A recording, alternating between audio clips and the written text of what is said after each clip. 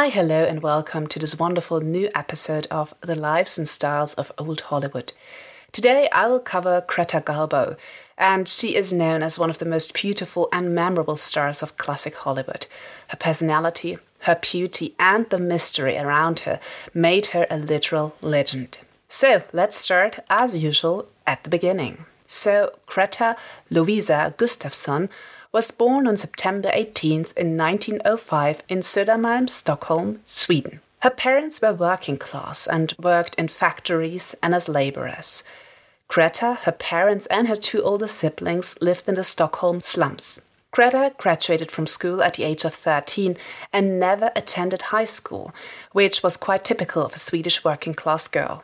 Throughout her life, she would suffer from an inferiority complex caused by her missing education. Her beloved father would die from the Spanish flu in 1920, when Greta was only 14 years old. She was interested in acting from a very young age onwards. She was a daydreamer and she loved to direct her friends in make-believe games and performances. Her ambition was becoming a professional actress. Apart from that, she was a very shy and reclusive girl. Nevertheless, she took up odd jobs, first as a soap lather girl in a barber shop or at a department store running errands.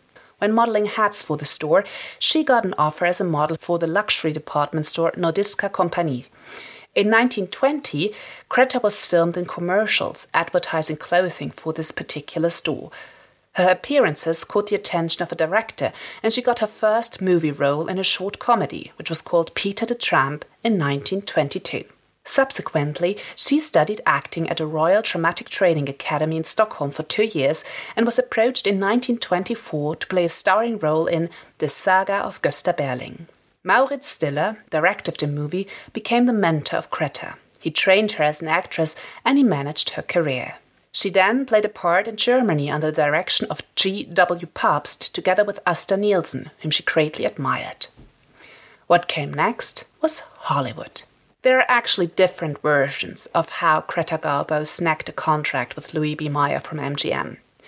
One is that Mayer was interested primarily in director Stiller and that Stiller demanded Garbo to be part of the contract.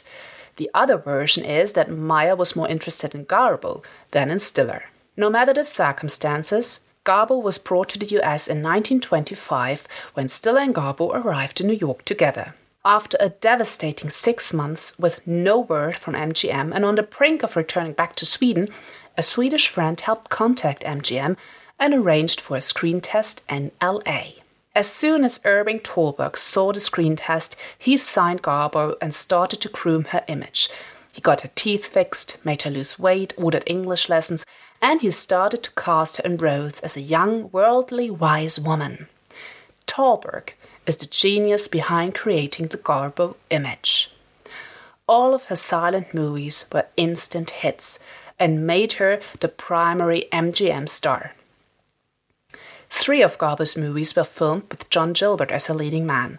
Their chemistry on-screen translated beautifully off-screen, and they started an affair during the first movie and started living together by the end of it. Garbo became even more successful than the silent movie queen Lillian Gish. Critic Pierre de Rohan wrote about Garbo, "She has glamour and fascination for both sexes, which have never been equaled on the screen." As Garbo still had a thick Swedish accent, MGM tried to delay the switch to sound as much and as long as possible. But eventually, Garbo did make the transition. Successfully so. In 1929, Garbo was cast in the MGM movie Anna Christie, in which she spoke her first words in a movie, which were, "Give me a whiskey, ginger ale on the side, and don't be stingy, baby." The movie became the highest grossing movie of the year. She followed the success with a few other sound movies before she finally accepted a starring role in Mata Hari in 1931, as well as Grand Hotel in 1932 opposite Joan Crawford, John Barrymore and Wallace Beery. Those 2 movies were the highest grossing of the respective years, and Grand Hotel won the Academy Award for Best Picture. Garbo was called the greatest money-making machine ever put on screen. 3 more movies with Melvyn Douglas followed, and the world was caught by a whirlwind of Garbomania, a fanatical worldwide following of Garbo fans. When her contract with MGM expired, Garbo did not renew it, but returned to Sweden instead. Only after a year of negotiations did Garbo agree to sign another contract, but on the conditions of starring in the movie Queen Christina and increasing her salary to $300,000 per movie. Queen Christina, with Garbo and John Gilbert as a leading man, became the highest-grossing movie of 1933 and was Garbo's celebrated return to the screen. Although the movie was not without scandal. In some scenes, Garbo disguised as a man and kissed a female co-star. Of course, the censors objected. As Garbo now showed a preference to star in historical and costume dramas, her success was not only dependent on the US market, but largely on the European market. Primarily because of the Great Depression setting in, the US market seemed to favor US actors and couples. Anna Karenina and Camille were successful both in the domestic market as well as overseas. The closing scene of Camille was especially touching, as Garbo put all her grief about Thalberg's sudden death into her acting. The young producer's death at only 37 plunged all of Hollywood into a state of grief. And as I said before, he was the one who was instrumental in creating the Garbo image. And Thalberg and his wife Norma Shearer were quite close friends of Garbo in Hollywood. Greta Garbo received a New York Film Critics Circle Award for Best Actress, and Garbo herself considered Camille her favorite of all of her movies. Box office failure Conquest, though, made Garbo return to Sweden and put her on the first published and now infamous box office poison list. What happened next? Well, MGM decided they needed to change things up, and they cast Garbo in a comedy, Ninochka, under the direction of Ernst Lubitsch. It was the first movie ever that Greta Garbo laughed in, and this fact was marketed heavily to audiences, and the movie was a great success. Greta Garbo herself called 1941's Two-Faced Woman her grave. It did perform quite well at the box office, but was critically panned. It was her last movie after 28 feature films at age 36. But she did not officially retire, but it was more a matter of circumstances. As her success was largely dependent on the overseas market, she thought she would continue her work after the war. Although she always was a bit indecisive, as her friend Salka Viertel said.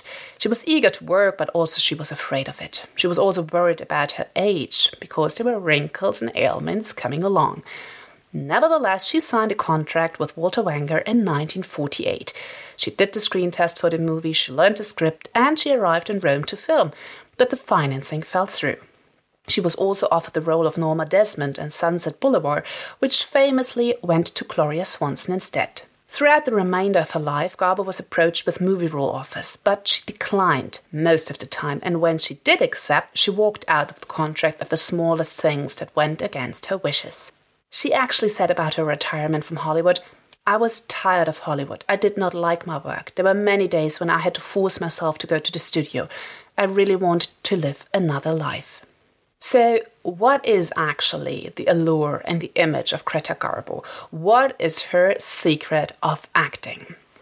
As film historian David Denby puts it, Greta Garbo lowers her head to look calculating or flutters her lips, he says. Her face darkens with a slight tightening around the eyes and mouth. She registers a passing idea with a contraction of her brows or a drooping of her lids.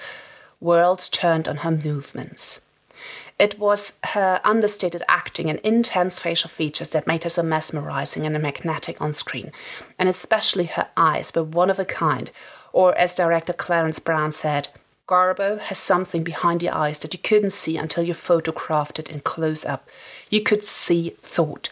If she had to look at one person with jealousy and another with love, she didn't have to change her expression. You could see it in her eyes as she looked from one to the other, and nobody else has been able to do that on screen. Right after her first movie, Greta Garbo became known as the Art Deco diva. Glamorous.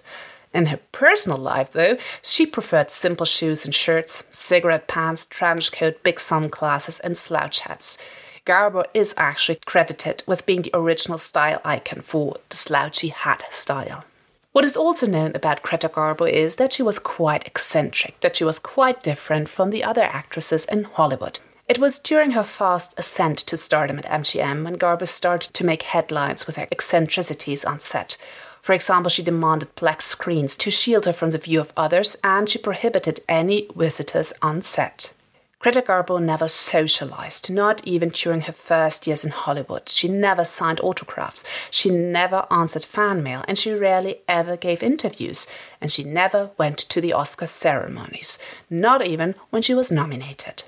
And this was not an act, this was not a publicity stunt, that was her authentic personality. She was afraid of strangers and was often referred to as the Swedish Sphinx. Initially, MGM was desperate and was at their wits' end on how to promote this recluse, this weird Swedish woman. But ironically, even though Garbo hated publicity, she became the most publicized woman of the 20th century because of her very wish to not be published. So this is something to think about. So what about her private life? Although Garbo hated the general public and socializing with strangers, she always had close friends like Irving Thalberg and Norma Shearer, or Salza Viertel, who was Austrian-born and worked at MGM as a screenwriter. And there was also Baroness Cecile de Rothschild, who was a close friend of hers. Garbo was extremely moody and expressed her own suspicion to be depressed, and she was rumoured to be bipolar. She did collect artwork and did have an art collection worth millions at the time of her death, containing works by Kandinsky, Renoir, and other notable painters. She became a naturalized US citizen in 1953, bought an apartment in Manhattan and lived there for the remainder of her life. Her friends were never allowed to call her Greta. She preferred other names to stay incognito, like Miss Harriet Brown, Gigi, or Miss Garbo were the names she preferred instead. One very interesting relationship she had was to Samuel Adams Green. He was a New York City art collector and curator who was in the habit of taping all of his phone calls. And he taped all of his phone calls with Greta as well. And they were given to the film archives of Wesleyan University. And they show the late Greta Garbo, her sense of humor and her eccentricities. Greta Garbo took daily long walks around Manhattan, either with a companion or alone, but always donning large sunglasses. And it became a sport for New Yorkers and tourists alike to spot the famous actress on the streets. She kept her privacy until the end of her life. She even ran away from people who wanted to approach her. Although she was a bit weird maybe, she was a savvy businesswoman, as she wisely invested most of the money that she earned in stocks and bonds and was able to leave an estate of roughly $72 million to her niece at the time of her death.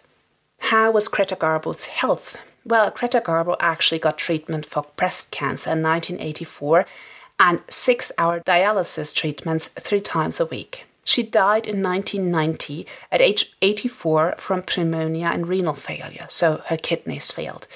She was cremated in Manhattan initially, but her ashes eventually transported to and interred in Stockholm, her birth city. But what about the love life of this screen legend who seems so majestic, who seems so aloof, who seems so different from a mortal woman? Well, the enigma of Greta Garbo indeed is related to her relational status, as she was never married, never had children, and mostly lived alone as an adult. Her most famous romance was with John Gilbert, her frequent co-star. Apparently, Gilbert did propose to Greta Garbo several times, and she apparently agreed to marry him, but backed out the last minute as she did not want to be bossed around. In Ava Gardner's autobiography, it is revealed that Gilbert is the only man Garbo has ever loved, but also that Gilbert had an affair with an extra on one of their movies, and Garbo never forgave him for this. In later years, though, Garbo admitted that she can't remember what she ever saw in Gilbert. Other notable affairs were with orchestra conductor Leopold Stokowski, Erich Maria Remarque, Cecil Beaton, and Russian-born millionaire George Lee, while the latter was still married to costume designer wife Valentina. But Greta Garbo is also thought of to have been predominantly lesbian. Her affairs with women include Lillian Tashman and Louis Brooks, Mercedes D'Acosta, as well as Swedish-born Mimi Pollak. The legacy of Greta Garbo will live on for the ages. She was a tremendously gifted actress with a very particular way of acting and being. What I learned from her life, though, were a couple of lessons, just like always. The first one, stay true to yourself. Greta Garbo did lose weight. Greta Garbo did get her teeth fixed, but she was still Greta. who didn't want to socialize, who didn't want to become this social Hollywood girl who's just talking to anyone. She wanted to keep her privacy. She didn't like people very much, and she kept that attitude, and that made her more beloved than any other star at that time. So stay weird. Keep your weirdness, because this is going to be your greatest asset in living a life that is truly yours, and also a life that is distinct from others. Second, love who you want to love. So if it's a man, if it's a man. If it's a woman, it's a woman. If you want to be alone, be alone. There's no shame in doing that. So you choose what you do, with whom, and when and where. Always be the one in charge. Third, your business is your business, in the sense of, if you are making a career, if you are doing dealings, do them wisely, do them on your own terms. This is how Greta Garbo made a successful career as an actress. She invested wisely in stocks and bonds. She was independent for most of her life, or basically all of her life. And you should do that too. So stay your course, do it wisely, and never let others be in charge of your life, your career, and your finances. So this is what I learned. I hope you learned something as well. And I can't wait to talk to you next week when I will cover another great personality from old Hollywood. Have a wonderful week, and I can't wait to talk to you. Bye.